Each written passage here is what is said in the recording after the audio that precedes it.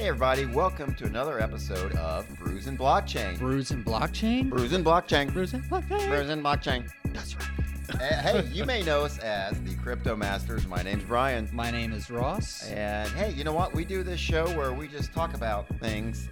We drink brews and we talk about blockchain things that are going on now that we think might be of interest to you. So here we go. Let's go. And let's start where we always start. What's most important on this show, Ross? The beer. The brews, Brian. It comes before blockchain. The beer. So at least in the title. Sometimes we get selections from brew pubs, but today we went with cans. And today's selection is called All Day IPA. Yep. It is a session ale, whatever that means. And I'm actually not sure. Yeah, it's from Founders Brewery in Grand Rapids, Michigan. So shout out to my good friends in Michigan. Right on. But Do you anyway, have any Ross, friends in Michigan, Brian? Yeah, the Powells. Oh, okay. Right on. Right on. Like my other brother growing up with. Hey, so there you yes. go. Yeah, love Michigan, love the Powells. So hey, and hopefully I'll love this beer. Although I've already had some, I gotta admit. Yeah. You gotta have a little tester. And beer. I would say it's pretty like you said, Ross. It lives up to its name. It's very mild, drinkable. drinkable, yeah. mild. You could say lightweight, maybe. If Yeah, you're really low alcohol content. I It didn't is. really notice I had a beer yet. You know? Right, exactly. Which is nice. Yeah. So I'm gonna take another taste and give me a mustache, and we'll get moving. All right. So that's the beer. So what we're gonna talk. First thing we're gonna talk about. We talk about very kind of timely topics, and this week there was something formed in the crypto world called the Constitution DAO. Uh-huh. And the reason we're talking about it on here, I think, is because DAOs are the future.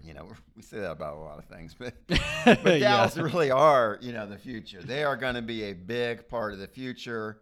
Decentralized, autonomous organizations, get used to them because they're coming. And it's a part of the crypto world. It's a part of the decentralized world that we're promoting really here on the show because we think it's the best for humanity. So quickly, I want to talk about the Constitution DAO. It's a thing that started kind of as a joke on crypto Twitter, which I partake in. Yeah, we live on crypto Twitter. Right. So on crypto Twitter, they started talking about, hey, there's going to be a sale of a rare copy of the Constitution, the United States Constitution. There was only one of only 13, and they haven't been put for sale. One of them hadn't been up for sale in like 40 years or something. So now this one's coming for sale. Somebody just threw it out there. Something like, hey, we should start a DAO. And so they did. It's like a single purpose DAO, which is, I guess you can have a DAO for whatever you want. Yeah. But they quickly raised $47 million to bid on this thing. Yeah. And it was a Sotheby's auction, and they actually they weren't the winning bidder. So, and there's some which I'm shocked by the way. Yeah, but they lost to is this Ken Griffin, who's the CEO of Citadel, which is a big hedge fund. Yeah. But because of the nature of a DAO, it was no secret what they could bid. So this dude knew what to bid more than them, and they didn't get it. But it's just an interesting example of a DAO, and my understanding is the contributors to the DAO can get their money back if they want, or their ETH. I think the contributions were ETH. They can get it back, or they can leave it in there and then decide on what to do with the funds. And of course, a DAO is sort of like the ultimate voting by the members. Yeah. So they'll decide what to do with it in the true, sort of democracy, pure democracy kind of way. So anyway, that was a cool story, and I just wanted to mention it because of the DAOs. And if you don't know what a DAO is, they're coming. Yeah, I don't think we have an episode solely on a DAO. No, we don't. And there's some DAOs, and I've invested in some DAOs. You can invest in some DAO tokens, and then a lot of the projects will have a DAO token to use for community voting on projects. What do we do next? Should we do this? So it's really interesting. Get to know it. But anyway, the Constitution DAO is just a good example of that. And I love DAOs, Brian, because it's just, it's rules for enforced by code. I mean, you can't really get around it, right? Exactly. It's hard to bend the rules when it's in a smart contract. That's right. So a big part of the DAO is here's our unbreakable rules. Let's put them in code, and they execute automatically, right? That's the centralized autonomous organization. So, that can be part of it, but then you can also have a part of it where it's, pure democracy, where there's a voting on things. So I think that's I think another benefit of a DAO is the rules are out there. Obviously other organizations have, their board meetings and stuff like that out there, and what they decided on. But this is a playbook, a rule book, and you know what the rules are, and it's out there for everyone, and you can see what's going on. I think that kind of like the Constitution. Exactly. Oh. Wow, it just came full circle. These beers aren't all day anymore, Brian. It's hitting me hard. All right. So, anyways, let's go. What's the next story? Is your buddies, the Winklevoss twins at Gemini? Yes, they are shockingly in the news again. But yeah, Gemini, their exchange, their baby, has raised $400 million in growth equity funding to fund their metaverse clash, or their sorry, I'm just blankly reading the headline right now, but funding a metaverse. They want to build a decentralized metaverse, and it's just in good timing with Meta's metaverse, and which their old buddy. Yeah. Oh, wait. Who's part of Meta? Oh, it's Mark Zuckerberg. Oh, okay. It's just funny how that all worked out. But yeah, no, I kind of in this instance. So they're kind of taking on Meta. Yeah. I mean, they're going to be a direct competitor of Meta. They're going to try to build a decentralized metaverse. Oh, which theirs is going to be decentralized? How's it going to be decentralized? I thought it would be centralized since it's a Gemini thing. No, that's a good question, Brian. That's kind of what they're saying right now, and that could be just a marketing thing. We'll see, once they release more details about, what decentralized means to them. We all, as we've reviewed projects, we've found that definition is different in some cases. So are they going to try to compete with Decentraland and the other? Oh, exactly. And, I should say they've got plots of land in Sandbox too, but yes, but this is going to be their own metaverse. And I read through one of these articles, and they were talking about they want like a metaverse store where you can go in and interact with the Gemini exchange. I really hope it's more than that. And I imagine it will. Oh my God. But yes, if that's it's like, womp, womp. Yeah. But yeah. Okay, so it is decentralized, because I was immediately going to dismiss it as being another Meta, which I don't want anything to do with. Honestly, anyway. Brian, that very well might be the case. Okay. Especially with Gemini and kind of what they're, it's obviously a centralized exchange, personal right? to me. This is personal. They're still mad about the Facebook. Well, Brian, the movie continues. And I hope someone picks this story up and just continues that movie. Facebook 2, the Meta. I don't know. What's a good title for the second round? The Metaverse is Winklevoss. Is it going to be Gemini-verse, or what have they named it? I haven't seen a name. If someone has, I'm sure there's a Reddit thread about it, like someone talking about a name. If you found a name, comment down below. But I haven't seen any plans for a name yet, just funding. And maybe I'll say real quick, Brian, wouldn't it be freaking awesome to get $400 million in funding to just build a metaverse? That sounds like a dream type situation. I wouldn't know where to begin. You'd hire somebody who did. Exactly. Yeah. It would basically be the situation. I'd hired someone that knew that what they were doing and a vision they'd really want to take it on, and I would just say, keep me updated. Let me know when you need another I would check. do, and you would do this too. I would have a land in there that would be the office, where you would go into the office and you'd have a desk like next to Kevin, back in the, Oh, The Office. The Office. The show. The show, okay. The Office. Okay. And Michael Scott would be your boss. Okay, I was about to say, this is sounding pretty boring, Brian. I want an office. Wait. I'm Kevin Malone. Come on, wouldn't that be a good? That would be freaking sweet. You'd have to pay some royalties, to get the office rights. Get a seat beside Kevin and work beside him. Maybe throughout the day he would say something dumb. Yeah. Someone run with this idea. People. Maybe this is gold. You could get like get in a fight with Jim over Pam or something like that. Oh, That'd be you could cool. hit on Pam. That would be a situation I'd like. Or you would just be hanging out with Dwight. You would be a Dwight fanboy the whole time. I would, Brian. All right, anyway, getting a little off track. Hey, for anybody listening out there who's creating a metaverse, boom, there's your golden idea. ticket idea right there. Ooh, Exactly. how did I just do that?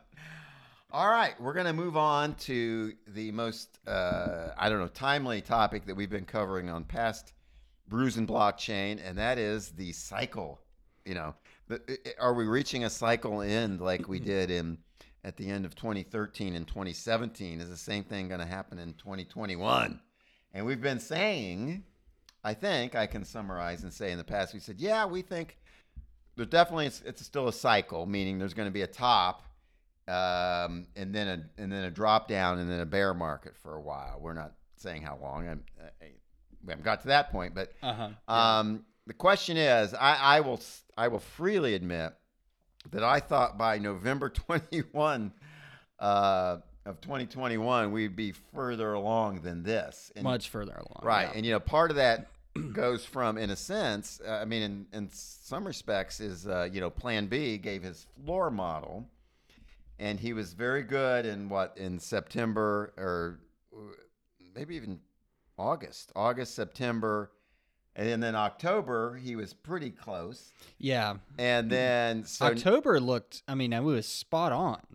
Where he ended up in spot, he said it was a floor. It was very close. But yeah, anyway. 61, 62 in October. Something like that. But then he said 98 by the end of November. And, the time of this, we're at 59 or 60. Yeah, we're well below. Right. So that would be a big move in 10 days? Yeah, we got 9 days. It's only 30 days in November. So. We've already dated this episode, but we're talking about a very green week. That would be a massive green candle. Yeah, and two. Percentage-wise, Bitcoin has done it, but as far as market cap, that much money funneling in would be pretty historical. Right. So anyway, and just as, Plan B has said, that's not the stock to flow model. That's the floor model. That's a different model. So if it doesn't work out, then my floor model sucks, basically. Yeah, and I've incorrectly, you hear Plan B and you're like, oh, I assume this is part of the... Right. It's not stock, but anyway. Assume it's part. He was really good on the first 3 months, incredibly good. It was eerily good. And now, it's not happened yet, but it's looking like it might not. So anyway, Ross, I guess we've talked about this before. What are your thoughts? Have you changed your mind based on price movement since our last Brews and Blockchain? Well, I got to say, I'm still optimistic. I think the price dipping to where it is now, right now we're at just under 60,000. I think if anything, this is a correction that puts our top closer to, beginning late stage of Q1 of 2022.